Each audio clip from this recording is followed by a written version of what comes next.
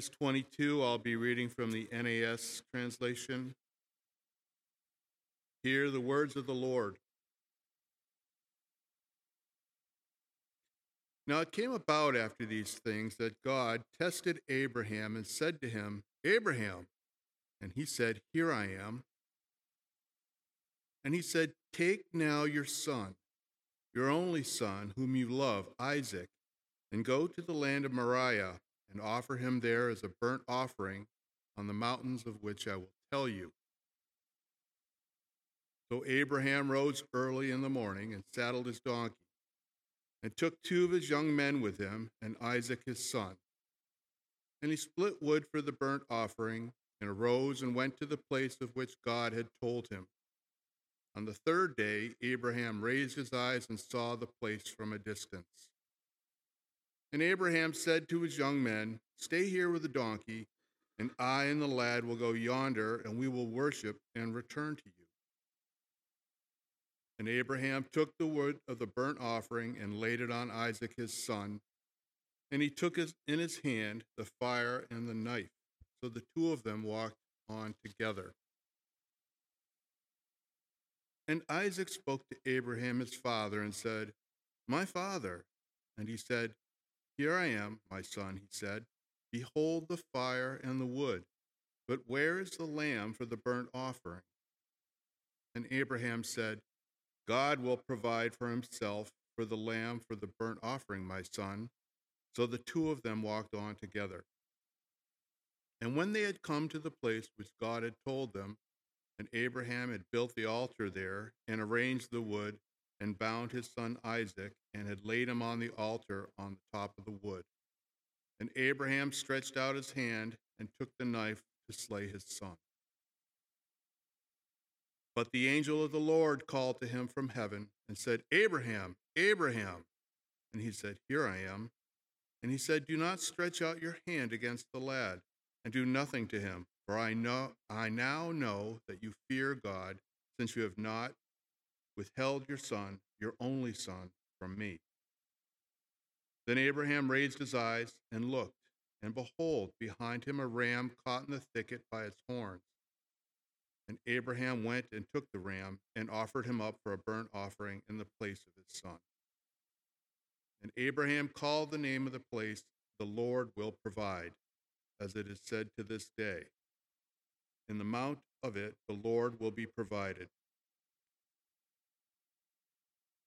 Then the angel of the Lord called to Abraham a second time from heaven and said, By myself I have sworn, declares the Lord, because you have done this thing, and you have not withheld your son, your only son. Indeed, I will greatly bless you, and I will greatly multiply your seed as the stars of the heavens, and as the sand which is on the seashore, and your seed shall possess the gates of their enemies. And in your seed all the nations of the earth shall be blessed, because you have observed my voice and obeyed. So Abraham returned to his young men, and they arose and went together to Beersheba, and Abraham lived at Beersheba. So ends the word of the Lord.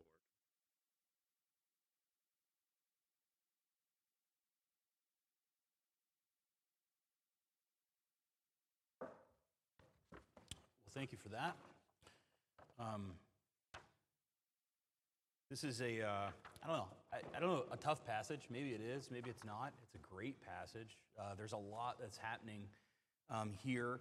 It's striking, if we're being honest. This passage really snaps the neck and gets your attention and makes you think, well, what is going on here? Why would the Lord command such a thing? And so I want to dig into that, but I want to start with 3 verses. Three verses outside of our text here. I'll tell you what they are, and then we'll go there. I don't want anybody to sprain a finger trying to keep up. It's first will be Psalm 139. We'll look at Psalm 139. Be in a few verses there. We're going to look at Isaiah chapter 40. We're going to look at Psalm 33. So Psalm 139, Isaiah 40, and Psalm 33. And again, we're going to get some perspective on who God is. And this is going to be helpful as we study the text. Psalm 139, verses 2 through 4. You know when I sit down and when I rise up. You discern my thoughts from afar. You search out my path and my lying down, and are acquainted with all my ways. Even before a word is on my tongue, behold, O Lord, you know it all together. There's a wonderful perspective on who God is and who we are. We think we're complicated, but we're very knowable to an all-knowing God. Now to Isaiah 40. Isaiah 40 verses 13 and 14. Who has measured the Spirit of the Lord? Or what man shows him his counsel? Whom did he consult and make him understand? Who taught him the path of justice and taught him knowledge and showed him the way of understanding? This speaks of the impassibility, the complexity of the Lord. He doesn't seek counsel from us. He doesn't learn from us. I think Pastor John has mentioned a few times, God is not a watchmaker. He doesn't wind everything up and then let it play out on its own and learn what's going to happen. He doesn't adjust his plan as he goes. This is the God of the book of Genesis in chapter 3 who had the proto-evangelion, the pre-gospel, who already proclaimed what would happen in the end with the Satan who caused the fall in the garden. He doesn't seek counsel. His ways are holy and perfect and good. And finally, Psalm 33, verses 13 through 15. Psalm 33, 13 through 15. The Lord looks down from heaven. He sees all the children of man. From where he sits enthroned, he looks out on all the inhabitants of the earth. He who fashions the hearts of them all and observes all their deeds. God is omniscient, meaning all-knowing. He's omnipresent, meaning he's essentially at all places, all at the same time, if you will. He looks down from heaven, he sees the children of man. He's involved, he's engaged, he knows what's happening in people's lives. He's not detached. He looks out on all the inhabitants of the earth, he who fashions the hearts of them all and observes their deeds. These are the truths, the kinds of truths that Abraham is learning and has learned about God up to this point. And we've seen this incredible trajectory in Abraham's life as he was called out of the land of his upbringing and then sojourning where God would tell him to go, trusting God by faith, learning how to follow after God. And so it's very important as we come to the passage this morning, which is so attention-grabbing, almost heart-wrenching in a sense. If you really engage yourself in the story and don't just read it as though it's some piece of fiction that's supposed to be interesting. This is real life. This is playing out in people's lives. This is gut-wrenching. I can't imagine hearing such a thing. And so there's a twofold reason for what is happening here with Abraham. With the perspective that we just got, which is a slight glimpse into who God is, we ask then, why does God test?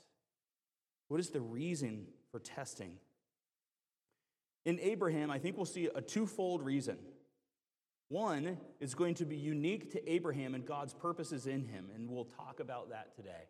So there is certainly some uniqueness here to Abraham.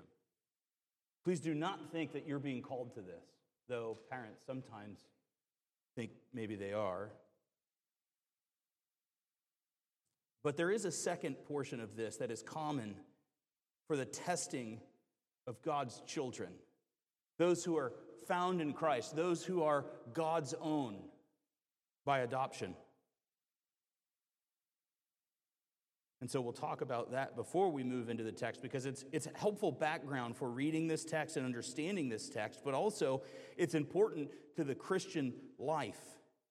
And it's all relevant to this story of Abraham. I mean, we should always ask, if the word is God's word and it's all that we need for righteousness, for training in righteousness, for life, for godliness, why has God made it so that this particular story would not only play out, but would be recorded in the scripture for us? There's always a reason. And so Abraham's testing here exposes us to a greater narrative about God's own son. And there's hints all throughout that passage that we read that there are echoes and shadows that are pointing forward to Christ. All over this passage. The very Christ, the very only Son, the preeminent Son who would be sacrificed as an offering for sin, that final perfect Lamb who would say it is finished. And so Abraham's story then is this attention-demanding demonstration of God's own sacrifice for us. This is the point. It's almost as if the knife of sacrifice passes from Abraham to be picked up in the future by God in the truth that we live in today as we think about Christ. And so that part is unique to Abraham. That is not something that we are called to be a part of. It's something that we're called to see, that we're called to learn from, and that we're called to take instruction from. We get a deeper understanding about God's own sacrifice here in Christ. But there is a shared nature of testing that is true for the Christian. And so we'll look in the book of James to get some more perspective on that. The first chapter of James talks about the very reason for testing in the 3rd and 4th verse. So James 1, 3, and 4. Always good to be able to pop around the scriptures, to understand the scriptures. Sometimes, as we'll see today in the book of Hebrews, it provides us with commentary on what was happening with the story of Abraham.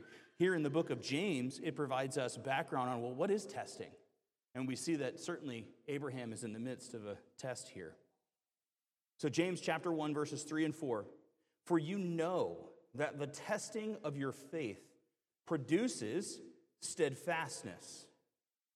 And let steadfastness have its full effect, that you may be perfect and complete, lacking in nothing. That's what testing is. It's for you. It's for your perfection. It's so that you would lack nothing. That's what James says testing does. He says it produces, the ESV would say, steadfastness. NASB would say endurance. NIV, LSB would say perseverance. They're getting at this idea of a faith that grows and continually can bear more weight of life. Because if you've been around for a few years, you know that this life tends to pile up on us. It doesn't tend to let up. It doesn't tend to leave us alone. It continues to go after us. And sometimes for the believer, if we allow it, life can really pile up. You can look around and be frustrated. We see the psalmist lamenting that all over the place. Why? It seems like the wicked and the ungodly do so well. But the psalmist says their feet are on a slippery slope. And we know that their end is death. But for the Christian, death has no sting. Death is gain, Paul would say. To be absent from the body is to be present with God. What a wonderful encouragement for the believer who's found in Christ. To leave this body behind will be my greatest joy.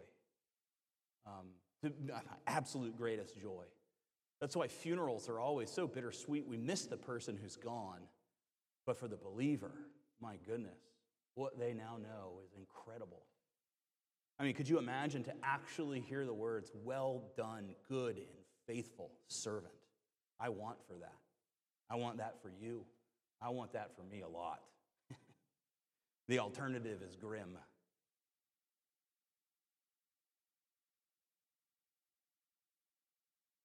And so Abraham,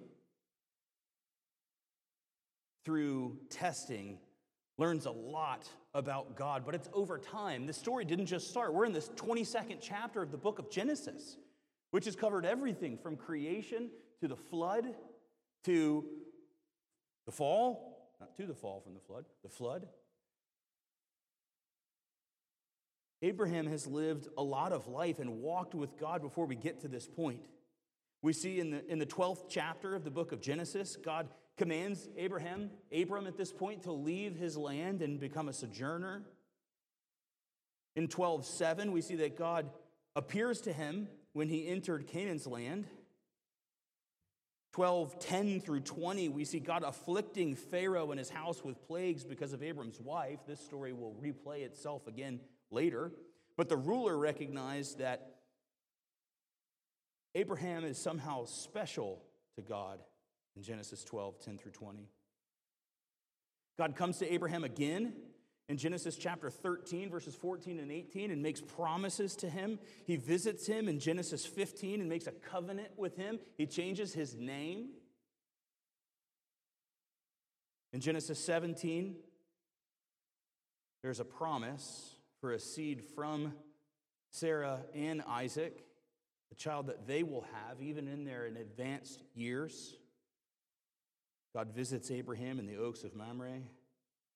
We see God laying plagues on Abimelech's household, declaring Abraham to be a prophet, leaving Abraham behind to pray for them so that he could relieve the plagues, and then Abraham becoming blessed after all of this. I mean, God has taken such special care and given such wonderful provision to Abraham. His faith wasn't amazing from the beginning. It was grown over time through testing by God. I think sometimes we think of testing like school. Some of you think of a Scantron just because you're old. And I don't think they do that anymore.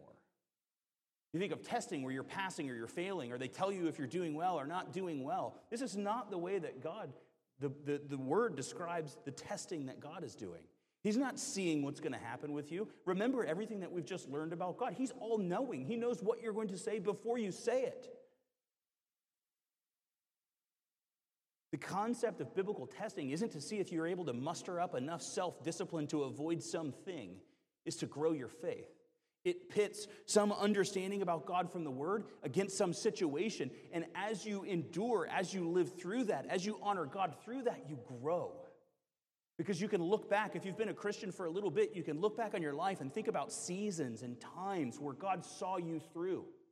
Or where perhaps you, not that you would do this, but perhaps you in some way doubted God. Not that you would say that, perhaps, out loud. But maybe you did. Maybe you wonder, God, can you really see me through this moment?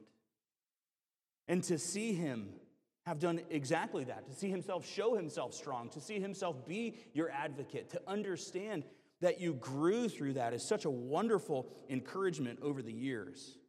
That's testing. That's what James describes as making us perfect and complete and lacking in nothing. That's growth. It's sanctification. And it comes over time, and it comes through testing. And sometimes it's burdensome trial. Other times it's just daily life situations, and you look back and you survey the history. Said before, I love charts. I like pie charts of bars and bar charts of pies. And if you made two charts and you laid them on top of each other, and one was trial and testing, and the other was spiritual growth, I think you would find common peaks. We tend to grow when the cranks and the pressure is on. When the refiner's fire is spinning up and the dross rises to the surface and it's scraped off and it's discarded and more purified substance is left behind. This is at times the Christian life. The call is not to live an easy life per se, but again, I don't want to leave you behind with a perspective of drudgery and dragging one leg behind. And sometimes we can get into we can fall into the rut. We can fall into the error of constantly complaining about how hard our life is. That's not really how Jesus describes it. And so we just looked at 9 passages from Genesis 12 through Genesis 21 where Abraham encountered God, heard from God, learned about God through times of testing that have produced faith, that have produced steadfastness, that have begun to have their full effects. And now we come to Genesis chapter 22 when this incredible test comes about for Abraham. Chapter 22, verse 1. After these things, God tested Abraham and said to him, Abraham. And he said, Here I am. Abraham, who's been visited by God on lots of occasions, really, by this point, whose faith has been tested and consistent with James, has been growing. His steadfastness has been growing. We've made several notes of that as we've gone along. We've seen Abraham act differently in different circumstances. It seems the last time that he was in front of Abimelech, the ruler, instead of being a man who's terrified and afraid of power structures, he's a man who's been encouraged that God is with him and God is going to see him through. And Abimelech lays out this pact that he wants to make. Abraham says, sure, I'll sign up for that. However, your men have taken my well over. And so he's not afraid to stand on his own. He seems to be growing a bit and trusting God. This is the product of a tested faith, consistent with what James would come to say later about steadfastness. He has grown from being a man fearful of Pharaoh, a man who maybe even, in a sense, spoke back to God in Genesis chapter 19, asking if he would destroy the righteous of Sodom. Abraham learned through that situation as well, that God was righteous, that God was just in all that he has done.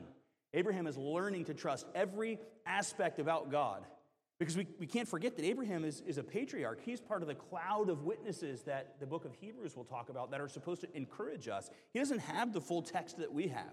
He can't go reference Psalms and understand more about God. He learns through experience, and God, by his grace, visits him and allows him to grow over time. And now Abraham is ready to stand this test. He responds, Here I am. He has learned to hear from God. He has learned to trust God's intentions, and he has learned to follow God in faith. This has all been learned. Abraham didn't land in this place on day one. It came through testing. It came through experience, and it came from learning to trust God. Now, we have this wonderful, wonderful 66-book text that we can come to trust God through as we understand that it is internally consistent, that it is without error, that it has spoken about Christ since day one, that we get to see the full revealed character and nature of God. We get to see him consistently through all of these stories that he has allowed to play out through people who were just like us. And then we get to see the difference that the God-man, fully God, fully man, living in the same life as us, tested and tried and tempted, and always like us, but without ever sinning. We get to see all of that. That is such an incredible blessing. And we should benefit from being able to read of all of these tests. We should benefit from seeing the faith of the patriarchs, as Hebrews talks about the cloud of witness, which we'll look at. But Abraham learned. He learned to hear from God. He learned to trust God's intentions, and he learned to follow God in faith. Verse 2, he said, Take your son, your only son, Isaac, whom you love, and go to the land of Moriah, and offer him there as a burnt offering on one of the mountains which I shall tell you. Now, we demonstrated across those 9 occasions, just the 9 that I captured, I'm sure there are others, where the mighty God of Abraham causes his will to pass. And Abraham now knows who God is. I mean, some of the circumstances that Abraham was in were near impossible and dire, dire straits. And God sees him through it exactly the way he said he would. Up to and including having a child at such advanced years, when they had decided to go a complete different direction with this handmaiden, which is why it's interesting that he says, your only son, right? Maybe your ear caught that, and we'll talk about that. But let's look to some biblical commentary on this. We'll be in the book of Hebrews, chapter 11, because this text will note that Abraham knew that God would fulfill his promise and make a nation through himself and his wife Sarah through Isaac. So what a strange juxtaposition. He was just told to offer him up as an offering. But Abraham, by faith, understood that somehow This nation would come through Isaac. He had seen God do the near impossible, and so he trusts by faith. Here I am, Lord. Hebrews chapter 11, verses 17 through 19. By faith, Abraham, when he was tested, offered up Isaac. And he who had received the promises was in the act of offering up his only son, of whom it was said, through Isaac shall your offspring be named. He considered that God was even able to rise him from the dead, which figuratively speaking, he did receive him back. So you see, Abraham's faith knew that the promise was coming through Isaac, and he trusted God with that wholly. He didn't know how it was going to work, but certainly he had seen God work the impossible previously, even with Isaac's existence to begin with.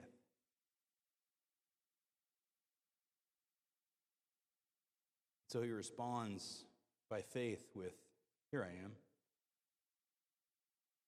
Isaac was the only begotten son.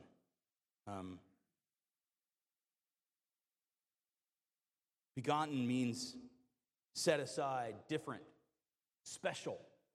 That's what the text says, that Isaac was the only begotten son. He was this different son in the same way that Christ is the only begotten, and you see in John 3:16. Certainly God has many sons, right, through adoption, but Christ is special. He is preeminent. And so Isaac is the same way. He is the preeminent son, the one that is loved, the one through whom the promise comes. He says to offer him up, the only begotten son, the unique and special one, the promised one. So Abraham rose early in the morning, verse 3, saddled his donkey, and took 2 of his young men with him, and his son Isaac, and he cut the wood for the burnt offering and arose and went to the place of which God had told him. This is absolutely shocking. He has been told to offer his son up. He goes to cut wood. He gets a donkey to carry all of the equipment. He brings a couple of people with him, maybe some trusted servants, and off they go on a journey that we're going to see is going to be about a 3-day journey. On a 3-day journey, just in faith and in obedience and to the direct call of God. He's ready to pick up a few things and take a 3-day trip. Now, I don't know about you, but I don't like to venture very far away from my home at all. I get slightly grumpy when I have to leave my house, in fact. I am a hermit. He's willing to pick up, load up an animal, go on a 3-day trek with his son that he absolutely treasures and loves, and perhaps what he thinks is his second or third face in life here, ready to settle down a bit, and know he's going to go offer this boy up as an offering. Imagine the things that must be going through his mind, what he's about to have to do. But there's some things that he's learned about God along the way, and he trusts God completely with this situation. He is the father of faith. And this isn't a normative story. I mean, this isn't something that you should expect to happen in your own life. If you think you're hearing from God directly, then it better be because you're reading from this. And if you hear his voice, it should be because you're reading it out loud. Otherwise, it's almost completely not real, and you need pills. This is different. This is what we have. This is God's revelation to us. It is finished. It is closed. It is set. There are 66 books. Not anymore. This is what God has said. This is what has been revealed. But Abraham is different. He's the father of faith. In fact, he's a patriarch. He's the first patriarch. He is specifically named all over Scripture. And Jesus would say, I can make children from him out of these rocks.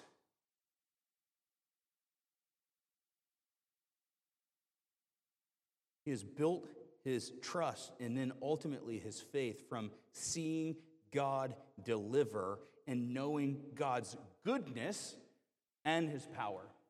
He understands that God is good.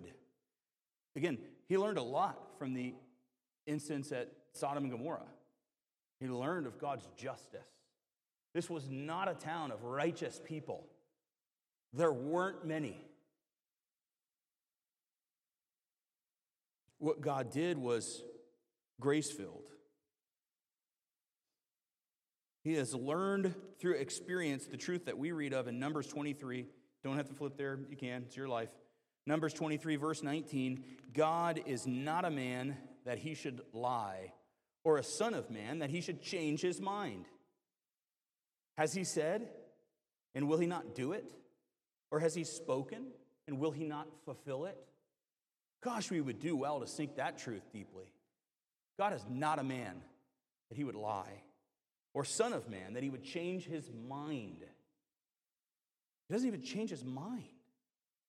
Why would he? He's all-knowing. What information is he going to receive that causes him to now go a different direction? What is it that he is learning where he would say, oh, actually, I was wrong. The sovereign, all-knowing, all-powerful, all-present God of all creation has been corrected by his creatures who are dust piled up and animated by his own breath.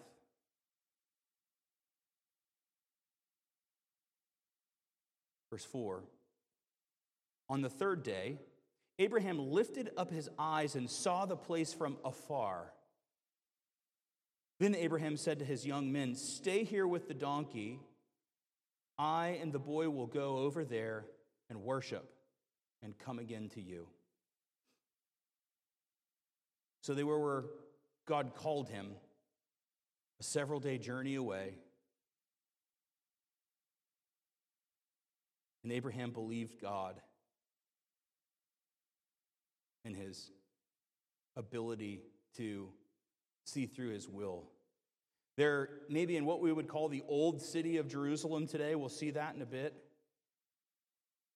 Not to be missed, at the very end of this verse is something important that yet again hints towards Abraham's trust and his unflappable confidence in the Word of God.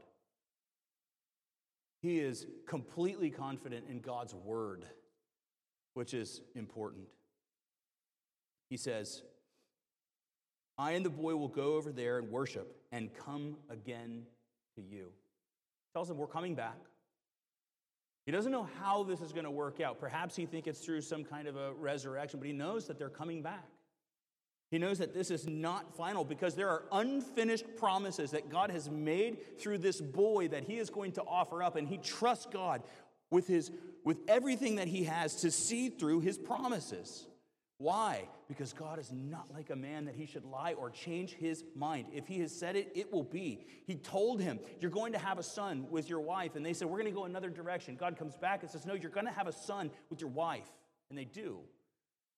He brings them into impossible circumstances. I mean, I don't think we quite understand the weight of encountering a Pharaoh, thinking that you're in absolute peril and watching God come in and plague this community of people and then see you through and allow you to be released. And now you have passage and right to the land. This is huge. God shows himself as incredibly strong, and that builds Abraham's faith.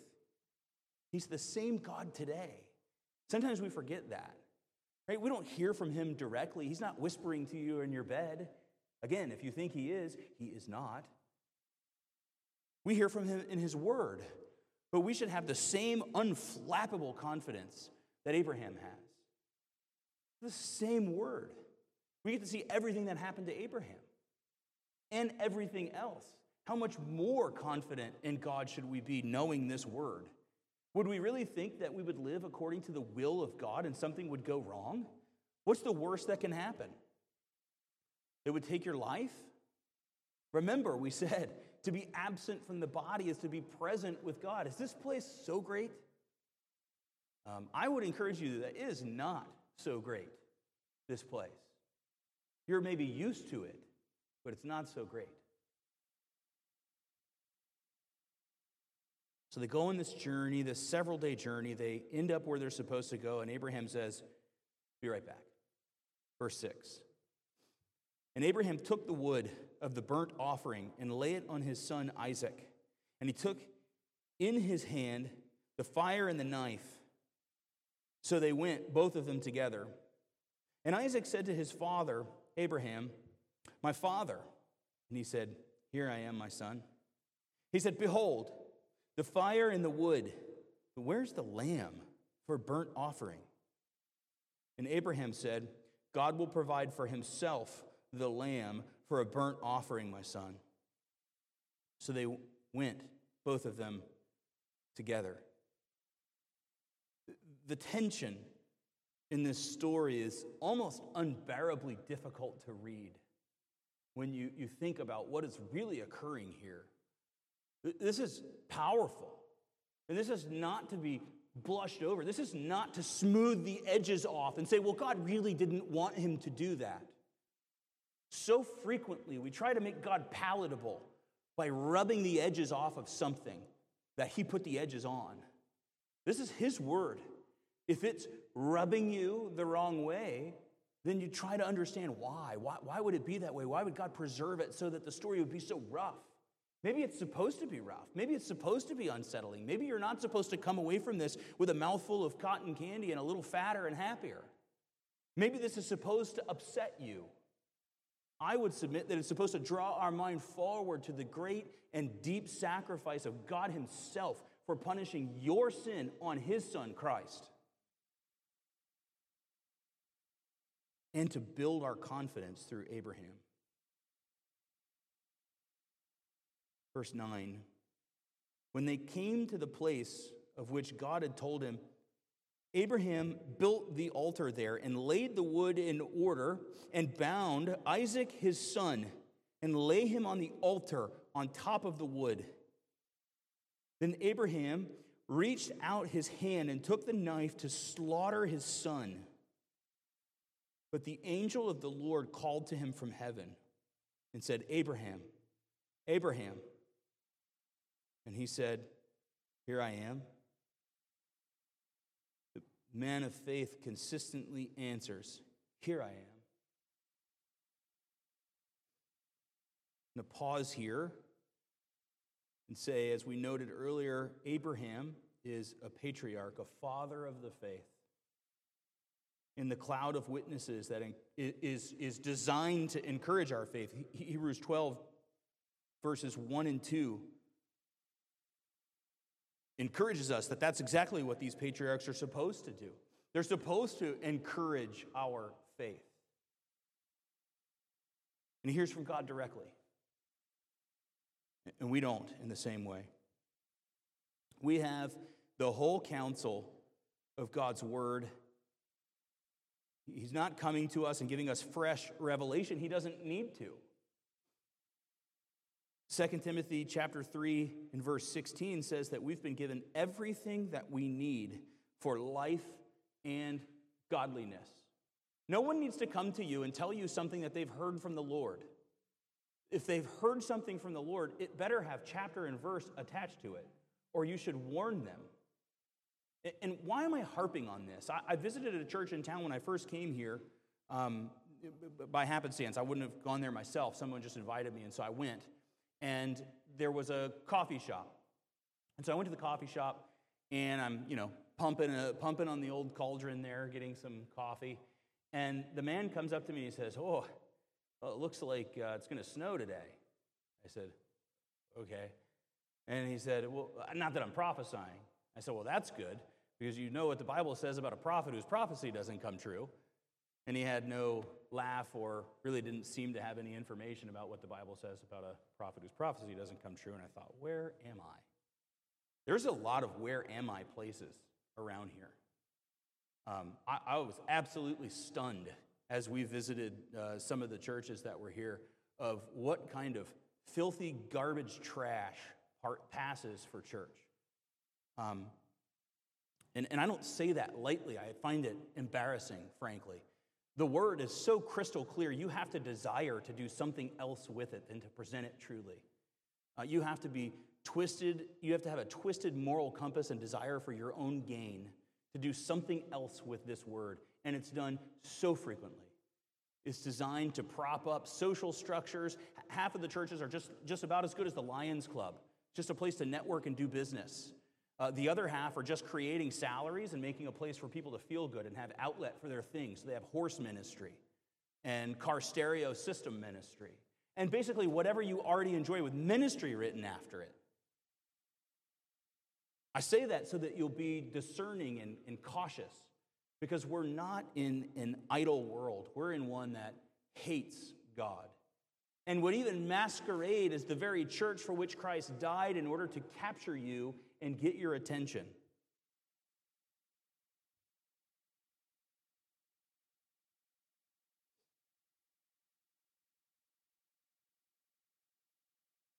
God has reached us through his recorded word. And so, what we see in Abraham then is a perseverance that is growing through testing, but it's centered around the Word of God. It's still centered around the Word. It's not that Abraham is picking up his beautifully bound premium LSB and reading. He's a patriarch. He is receiving direct revelation from God. And so he's hearing that revelation, he's hearing the word from God, and he's trusting it, and that's accounted to him as faith. Remember, that's the opposite of what happened in the garden. God said, you may eat from anything, but not this. Satan came in and said, well, did God really say? And so Satan twisted God's word, made people doubt God's word from the very beginning. This was the fall, was not trusting the word of God. How we understand this matters. And we shouldn't come to it flippantly and just make up what we think it says, or lay over top of it some understanding about it that really serves to benefit us. There's warning all over Scripture about the fact that that absolutely will happen. People will do this for selfish gain, and we think that that must mean that they are doing it for money. They might not be. They might be doing it for local popularity. They might be doing it so that people will follow them around and think they're interesting. They behave more as shaman than pastors. If you have a pastor who delivers a message about what you should know and it's not from Scripture, then you should run from that. It's garbage. It has nothing to do with God. We have the whole counsel, and it's all we need. And it should encourage our own perseverance. Following Abraham, verse 12, he said, do not lay your hand on the boy or do anything to him. For now I know that you fear God, seeing that you have not withheld your son, your only son, from me. And Abraham lifted up his eyes and looked, and behold, behind him was a ram caught in the thickets by his horns. And Abraham went and took the ram and offered it up as a burnt offering instead of his son. So Abraham called the name of that place, the Lord will provide. As it is said to this day, on the mount of the Lord it shall be provided. Abraham, by faith, knew that God would in some way provide. He didn't know the details, but in the 9 steadfast, persevering tests that we mapped out earlier, he knew that God was faithful to his promises. He understood that about God. He knew that Isaac was one of those promises. And he knew that there were future promises in Isaac that had clearly not played out yet. And so Isaac would somehow come through this, even if it required a resurrection. And isn't that interesting that that concept would be in Abraham's mind? Think about that. Hebrews tells us it was.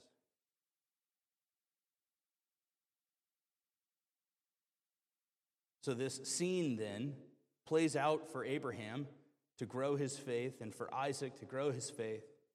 But also for us to have this cloud of witness, to have our own faith bolstered as we look at this scene and grow together with Abraham, because the Lord will provide. And so that's Mount Moriah, hotly contested spot if you've been there.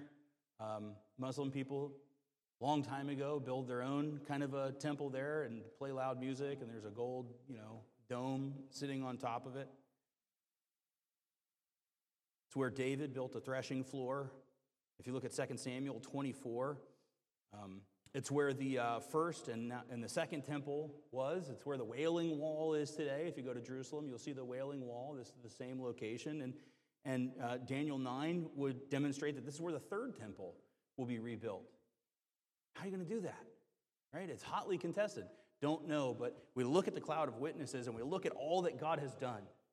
Leading a people out of slavery, followed by a national army. He opens the water and drowns them. We just trust that God's going to do it. Just like Abraham trusted that somehow Isaac would live through this situation. By faith, we know that God is more powerful than any power structure we could ever face.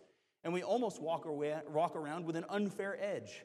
If we're in God's will, we're exactly in the pocket that we want to be. And we trust him with everything. If it means our utter destruction, then that's fine, because we'll just die and then we'll be present with God forever because we're found in Christ. There is no sting to death, and that's the worst thing that can happen to us. Verse 15. And the angel of the Lord called to Abraham a second time from heaven and said, by myself I have sworn, declares the Lord, because you have done this and have not withheld your son, your only son, I will surely bless you. I will surely multiply your offspring as the stars of heaven and the sand that is on the seashore. And your offspring shall possess the gate of his enemies. And in your offspring shall all the nations of the earth be blessed, because you have obeyed my voice. So Abraham returned to his young men, and they arose and they went together to Beersheba. And Abraham lived at Beersheba. As is the pattern with Abraham, he's tested by God, reassured of the promises, often with increasing clarity. Abraham's dependence will be as the stars of the heaven and the sand of the seashore. Sand of the seashore. Possessing the gate of your enemies and being blessed because of Abraham's obedience. How amazing is that? Abraham's faith is so great because it's grown by God over time. It really is a story about God. Abraham didn't jump up out of the womb with this faith. God encouraged it forward in him through tests. And they weren't tests so that Abraham could see what would happen. They weren't tests so that God could see what would happen. They were tests for Abraham's benefit. Right? It's like gift giving. When you're the gift giver and you wrap something up and you hand it to someone, you're not learning what's in it. You're enjoying this person. Watch what's in it. Discover what's in it. That's the fun part, is watching that person see what's in there. Now, when we have the Holy Spirit come to reside in us and give us spiritual gifts and all kinds of things, our lives can be like that as well, as we discover what God is doing in us. So I don't like the idea of some kind of a spiritual gifts inventory. Take one of those, crumple the paper up, and put it somewhere else. That talks about the things you already like, right? You know, it's like you're an administrator at the office, and you take a spiritual gifts inventory, and it says your gift is administration. I mean, imagine that. What a bummer. I wanted something cool, like nap. Listen, powerful spiritual gift in this one for the nap. The 30-minute power nap, call me around 3, I probably won't answer. You know why? I'm asleep. God allows us to have these gifts so that we'll see him working in us. You'll see something that's not natural of you. You'll experience some situation or something that happens, and you'll say, my gosh, look, that's God at work in me. I'm not like this. Maybe it's a moment where you have patience with someone, and you say, well, that doesn't flow out of me. That's incredible. Look at God showing off. What a blessing to know that God's at work in you. And that's a wonderful thing about the body, right? The body will help you see, and when I say the body, I mean all of us together, right? Will help you see when God is doing things in your life.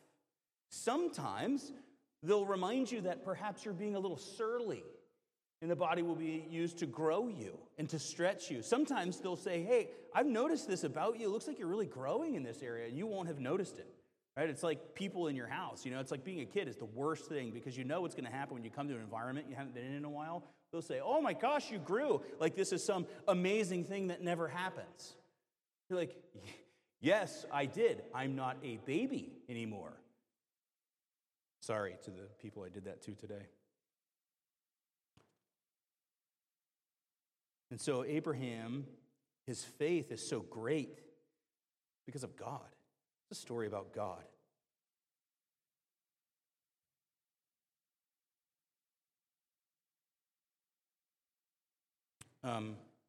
Quickly, I want to read a couple of warnings. I talked a little bit about the world that we're in and the importance of recognizing that the word that we have is finished, and the word that we have is everything that we need for life, reproof, godliness, training in righteousness.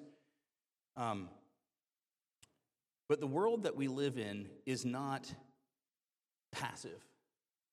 It is not mute. It is not just excitedly waiting to see what wonderful thing the Christian will do next. 1 Timothy chapter 4, verses 1 through 5 issues a warning. It says, "Now the Spirit expressly says that in latter times some will depart from the faith by devoting themselves to deceitful spirits and teaching of demons, through the insincerity of liars whose consciences are seared, who forbid marriage and require abstinence from food that God created to be received with thanksgiving by those who believe and know the truth. For everything created by God is good, and nothing is to be rejected if it was received with thanksgiving. For it is made by the holy word of God and prayer. It is made holy by the word of God and prayer." Strong warnings.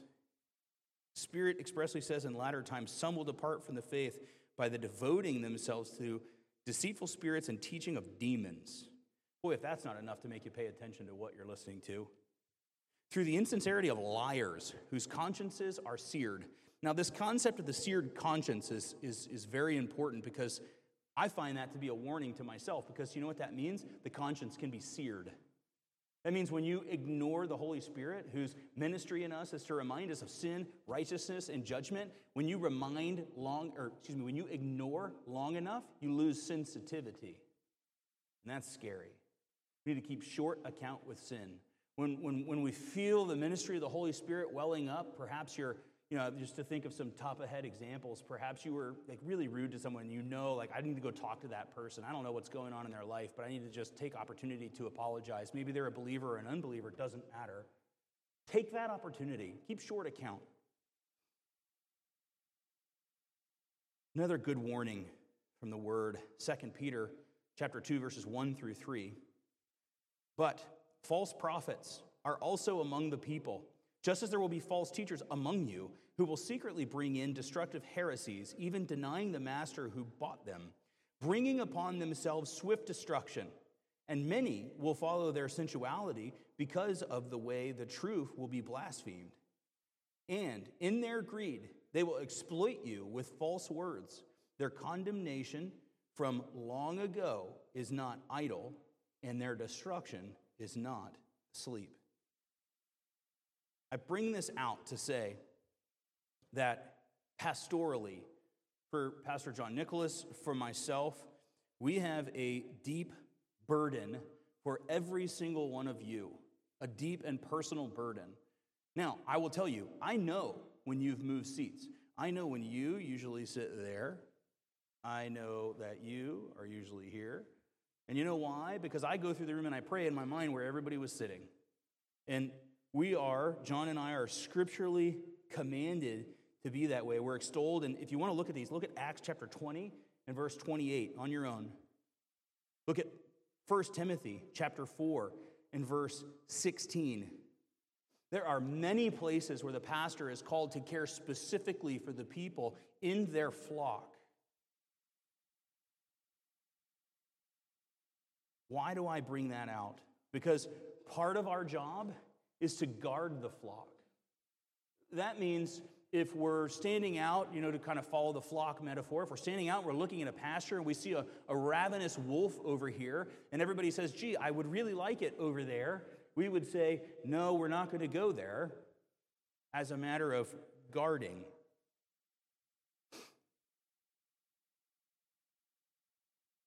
There are people who will say things to you, perhaps, without any caution or regard for you. They have no scriptural mandate to care for you. Perhaps they will say biblical-sounding things that maybe are hurtful to you, but they have no call or no mandate to care for your soul. And that's why we have to be cautious, because we live in a hyper-connected world. We live in a world where there is just constant teaching being pumped into our ears. You might be mowing the grass and listening to someone else's Bible study. You might be driving in your car listening to someone teach you from the Bible, and we're just constantly getting full and just fat and crammed full of milk with spit up flowing out of our mouth all the time and chunks on our shirts. We don't even know what we're saying. We're just saying truths that other people have cooked up, and we don't even know if it's real.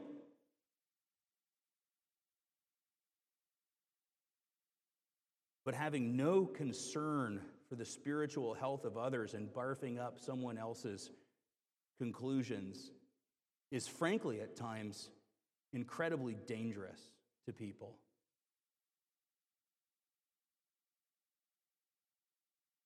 James chapter 3, verses 1 and 2.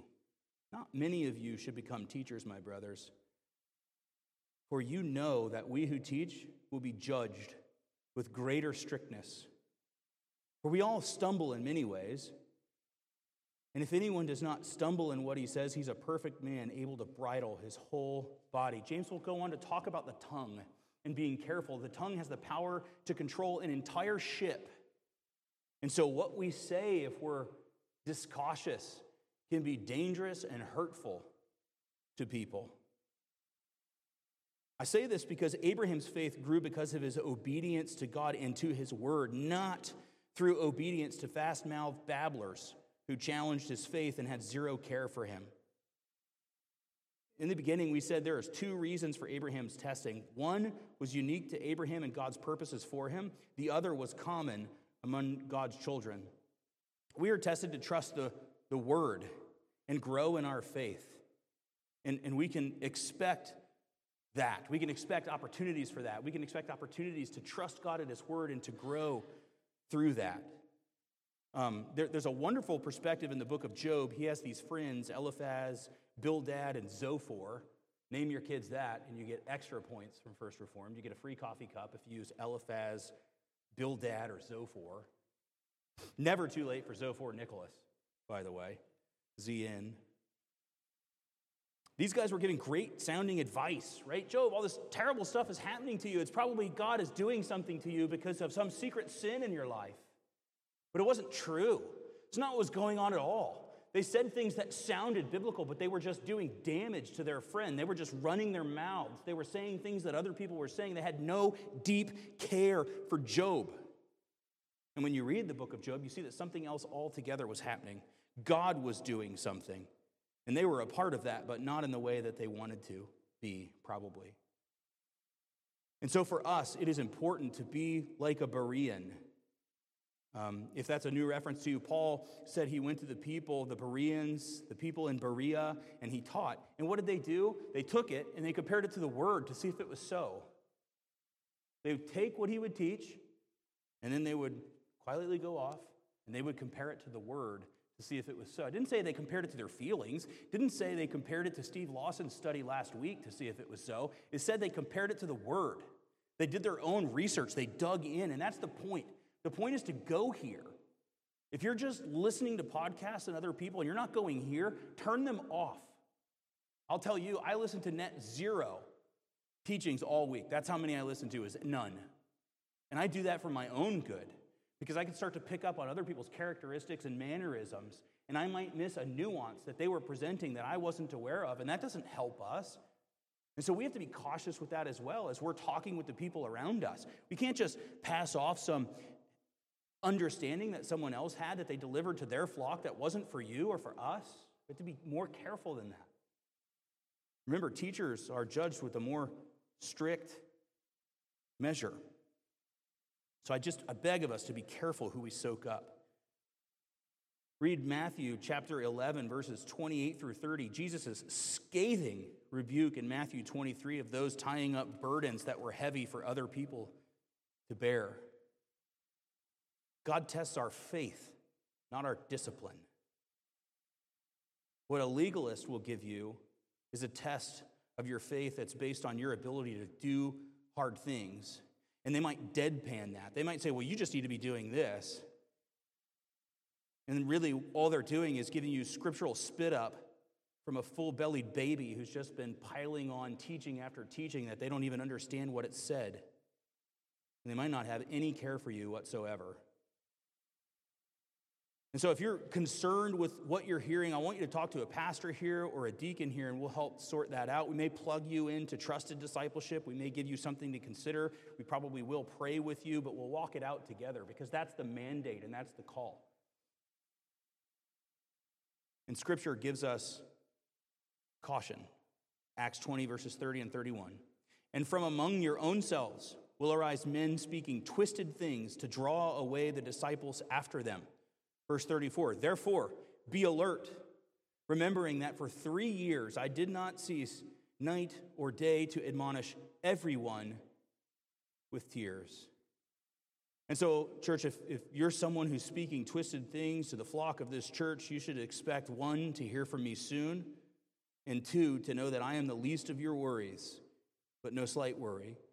Because Matthew chapter 18 and verse 6 says, whoever causes a little one that believes in me to sin, it would be better for him to have a great millstone fastened around his neck and drown in the depth of the sea.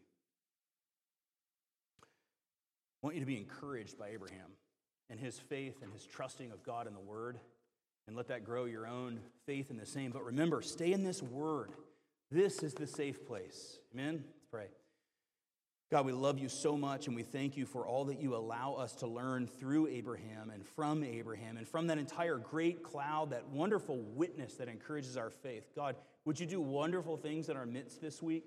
Would you grow us stronger as believers? God, if there would be anyone in the room this morning who does not know you savingly through your Son, Jesus, in personal relationship, God, I pray that you cause them this morning to repent and pray the prayer that you hear from the unbeliever, which is, I repent, I turn from my sin, I'm trusting in Christ for everything. And God, would you allow us then to disciple that person and walk with that person? For those of us who have believed for a time, God, would you use the faith of Abraham to stoke us, to be re-encouraged, and remember that you're strong, that you're sovereign, that you're all-knowing, that you're omnipresent, that you are the creator of everything that exists, and that you sustain it. God, we thank you for this wonderful truth. It's in Jesus' name we pray. Amen.